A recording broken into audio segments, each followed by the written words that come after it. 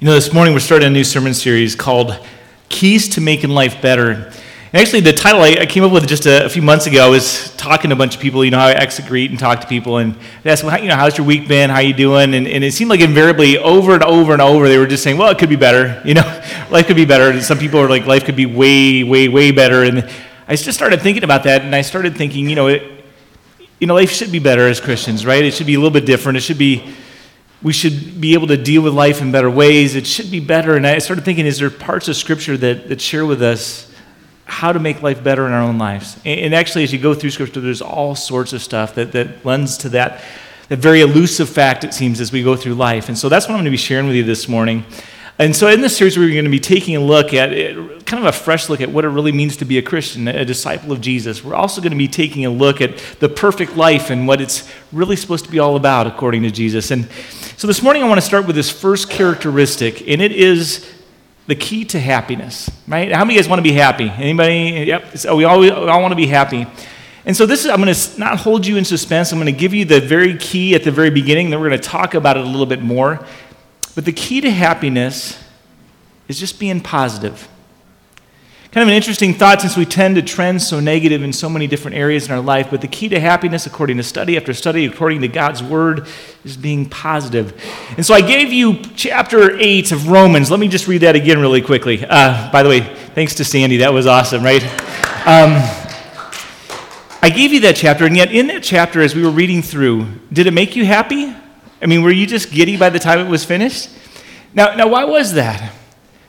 Because we were thinking, boy, this is long, I stopped paying attention 15 verses ago. Where are we? Is he still talking? And we lost sight.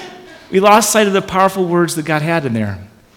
Chapter 8 is one of the most impactful, most powerful chapters in all of Scripture. It can change your life. And yet as we sat here, so often the words just kind of glanced off because we had this agenda or this agenda or this agenda. And then we started tracking negative because we were thinking, wow, this is just taking a long time. And we missed the whole point of the chapter. We missed the power of the chapter. And so often we do the same thing with life. We miss out on life because we get so caught up by everything else. A few years back, I read about a guy named Dr. Martin Seligman, who was a study professor at the University of Pennsylvania. And he had studied thousands and thousands of people and come to the conclusion in his studies that people who are optimistic, people who are positive, live longer, have better health, are more happy, are more accomplished than the people that are not optimistic or positive. Another study I was going through at the same time I was reading about proved that salesmen who are optimistic have 37% more sales than guys who are not optimistic. So as I was studying those and I was looking at those, I guess it makes a lot of sense. If you have optimism, if you're more positive, you're looking at the glasses half full, you're not giving up, you're not quitting early, all those different things. But why is it, do you suppose, that people who are optimistic or more positive in life have so much more fun, have so much more happiness in their life or success in their life? And the answer that both of these studies gave was this: because people like being around positive people. Is that true? I do. How many of you guys like being around really negative people who are complaining all the time? I don't see any hands. It's crazy, right? So we love being around. They're energy givers. They're fun to hang out with. They're fun to have at your house or to go out to dinner with because they're always looking at things in a good way. I think, in some ways, that's why St. Mark continues to grow, right? Over the last several years, we've become a pretty positive church. In fact, you see it in the courtyards. You see it in people laughing.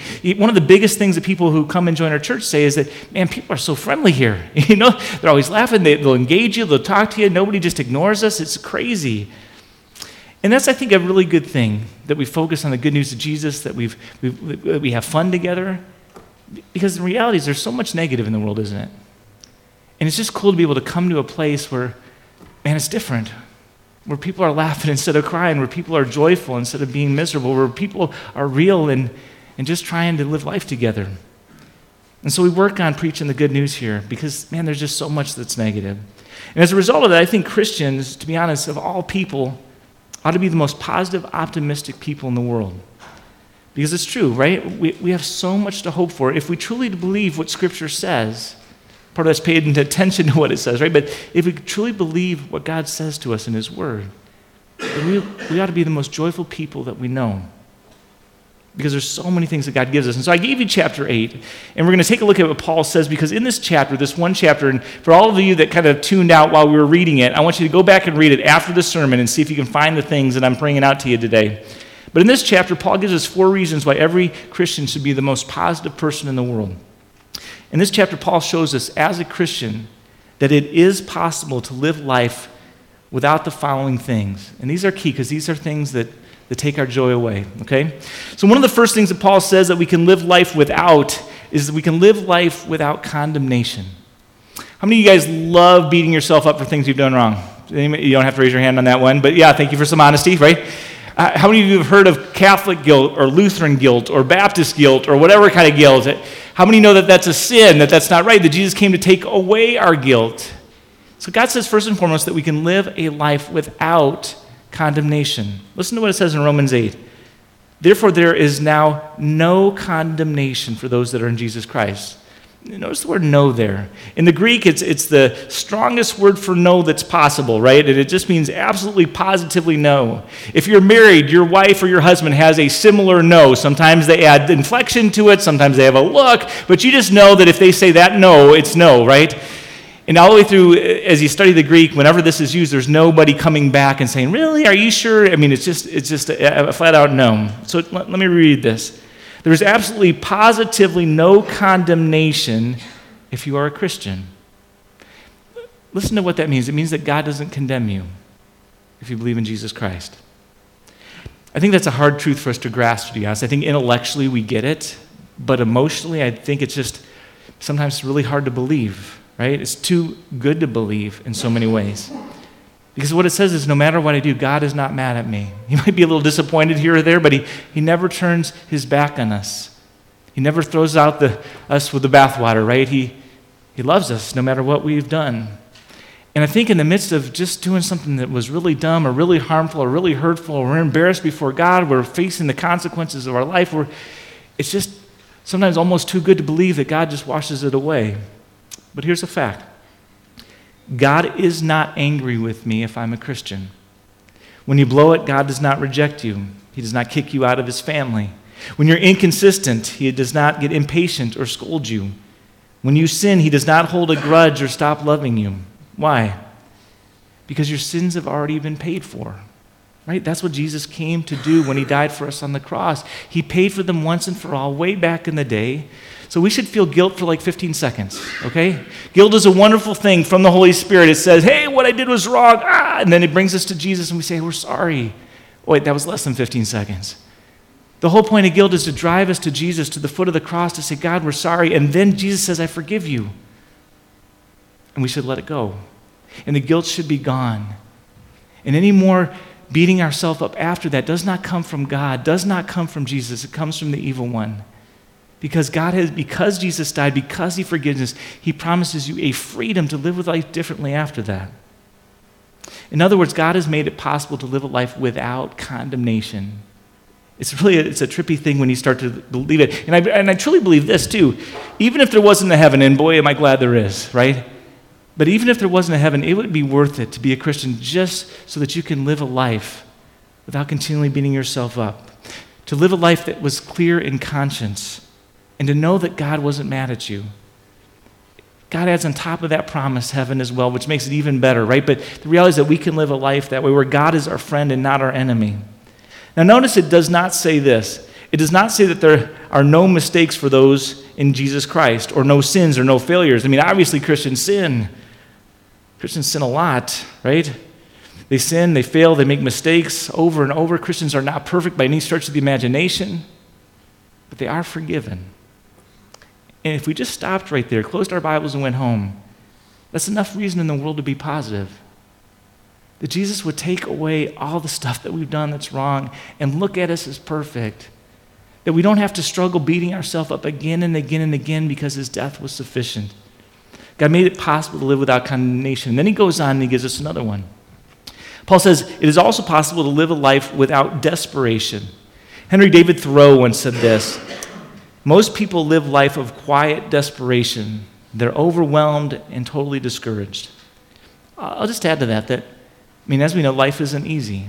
That life is very hard at times.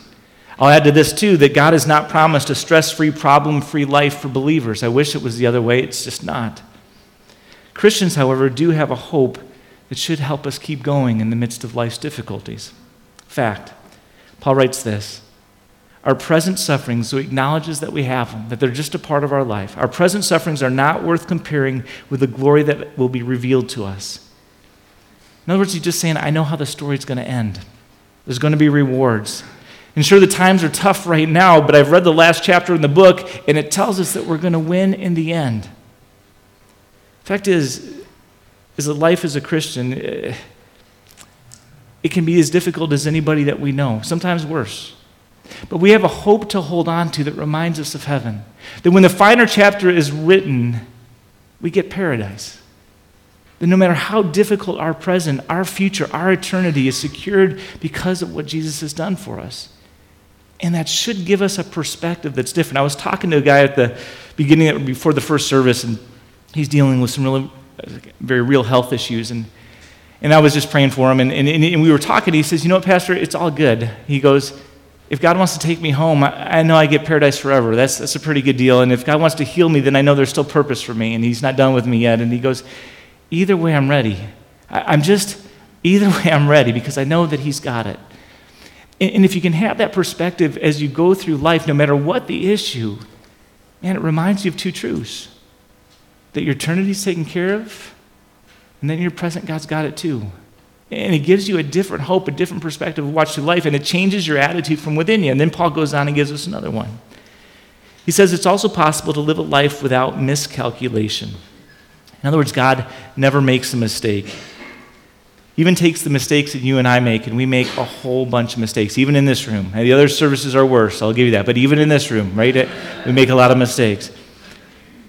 And yet no matter what we've done, he has this ability. God is amazing in this ability to take those mistakes and weave them into something that is ultimately good for those who believe in him. If you will, we give God a lot of lemons, and he is the ultimate lemonade maker, okay? No matter what sin, no matter what difficulty, no matter what we've created in our life, no matter what we're going through in our life, God's promised this in chapter 8, verse 28. He says this, and we know that in all things God works for the good of those who love him, who have been called according to his purpose. And if we would cling hold of that, right, it would change our life. And no wonder the Christians could be the most positive people in the world, right? Because this would make an optimist out of anybody, knowing that even in our darkest days, that God is using that to strengthen us, to get us to a place where we can use it for good, where there is good that comes out of it. Fact, God has a purpose behind my problems. Now, I wish that wasn't true, but it gives me comfort that it is. Does that make sense? I love that God, even in the midst of my hardship, has a reason that he's allowing me to go through it, or at least that he can do something good out of it. Doesn't mean the event that I'm going through is any good, right? But I love that God can use it for good in my life. It helps me be positive, that he has a purpose behind every problem that I go through. Now notice what it doesn't say. It does not say that all things are good. It does not. There's a lot of bad in the world. I hear people say, well, it happened, so it must have been God's will. No, your adultery was not part of God's will. In fact, God says that's not my will, right? He calls it sin. He hates it. You've done something that's horrible. But the reality is there's a lot of bad in the world, and it doesn't mean that God looks at the lemons that we give him and he somehow exonerates them or excuses them or says, good job. He laments at them, and he's sorry that we went through it and that we did it and we hurt other people. But again, as the greatest lemonade maker ever, he still some way has a way to weave those into good in our life. It does not say that all things work out the way we want them to. It does not say that everything will have a happy ending on this side of heaven. Those are just not truths. But it does say this, and we know. And so we don't have to hope, and we don't have to wish, and we don't have to desire, and we don't have to think, and we don't have to imagine. We can have absolute confidence. It says we can know. And what do we know? We know that in all things God works together for the good of those who love God. What does all things mean? Does that include losing my job? Does that include an illness? Does it include a divorce? Does it include a miscarriage? Does it include all those things? The absolute answer to all those is absolutely yes. And again, it doesn't make those things right. We are the number one cause of consequence in our life. our life would be so much different, so much better. People would still sin against us, and we still have those complications, but we could take away all the stuff we bring upon ourselves. But God's promise is that even when we get off, he has this ability to weave all those things into a plan and work them for good in our life. Notice it also doesn't say that all things by themselves are good. It just says again that he weaves them together, that they're interrelated, that individually there are many bad things that come into our lives, but they go together, they work together, they're interrelated. I always think of this word picture. It's this idea of needlepoint. I don't know if you guys do it, my grandma did, and on the back of a needlepoint, you have knots and thread going every different direction, and it just looks horrible. And I'd be looking as my grandma was doing this at one side of it, I think, it's just the ugliest thing ever, But I love that picture because it reminds me of my life, to be honest. There's times where I've had a train wreck over here, and that's where the bunch of knots are. There's times that I've gone off in different directions, and that's where the thread is going all over the place. But the thing I don't see is that when you turn it over, there's this beautiful picture of what God is doing in our life. And we can look at this side, and we can see the pain, and we can see the frustration, and we can see the times that just didn't go right. But again, God has this ability to weave all these things and turn them into something that's absolutely beautiful.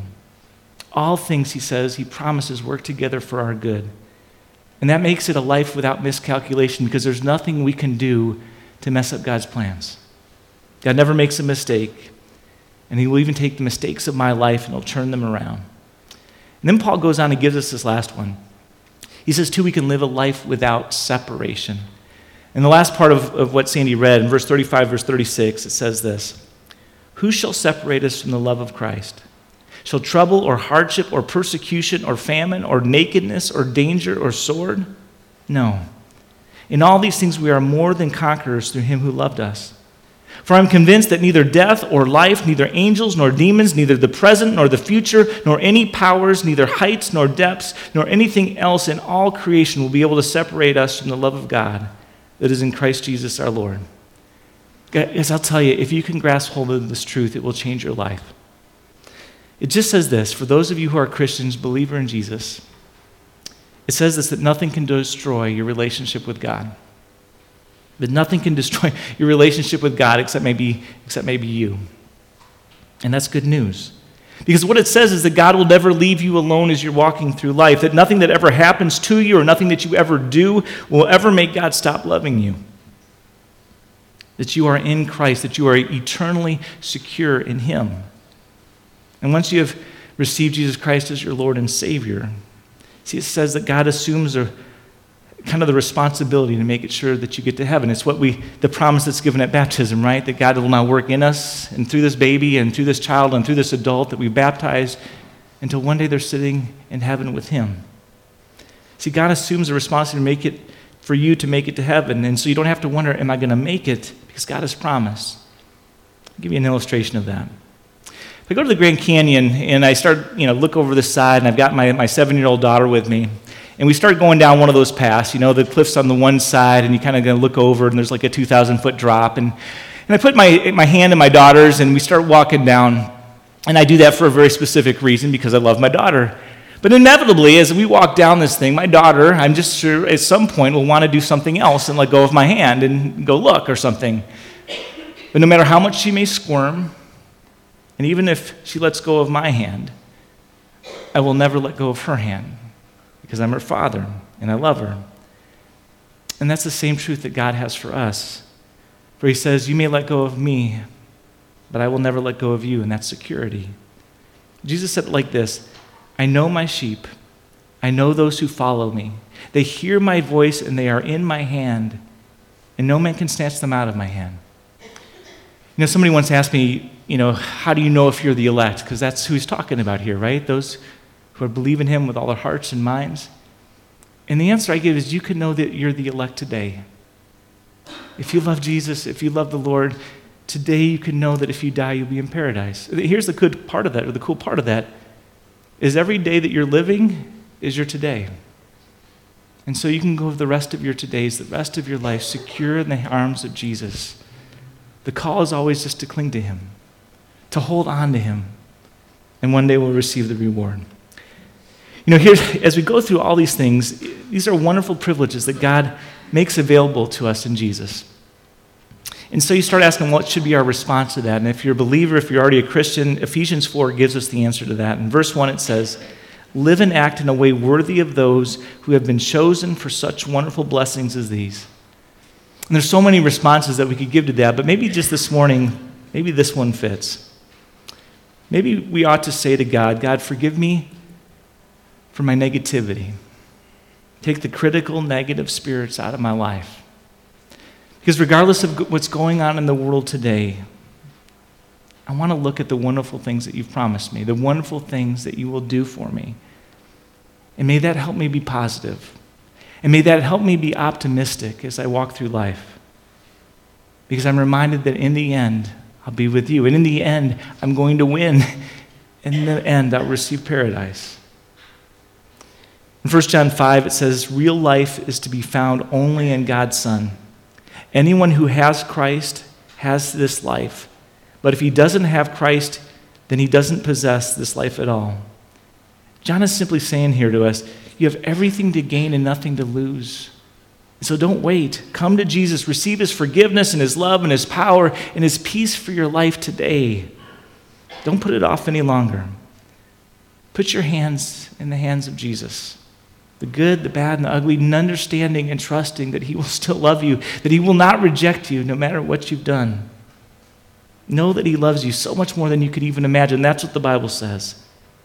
And y'all, he has a plan and he has a purpose for your life. And the more you put your life into his plan, I promise you, the better and better it gets. And all God's people said, amen. Let us pray. God, we love you so much, and we hear words like this, and it motivates us and it encourages us, Lord. And we confess to you, we sometimes trend negative. We sometimes look at the glass as half empty. We sometimes get so involved and overwhelmed by all these other issues in our life that we lose focus of what's truly important, what's truly good. And so, Father, we pray today, may this message that we've talked about, may it give us perspective to see in you hope. A hope not just for a better eternity, but a hope for a better tomorrow. And may it give us strength, Lord, to trend more and more positive. I think that's why we hate politics during this time of year, because everybody's bashing everybody. But give us the strength to trend positive. And may that infect and affect the people that are around us. And may it drive them to know more and more about Jesus. We pray that today in the name of Jesus. And all God's people said, amen.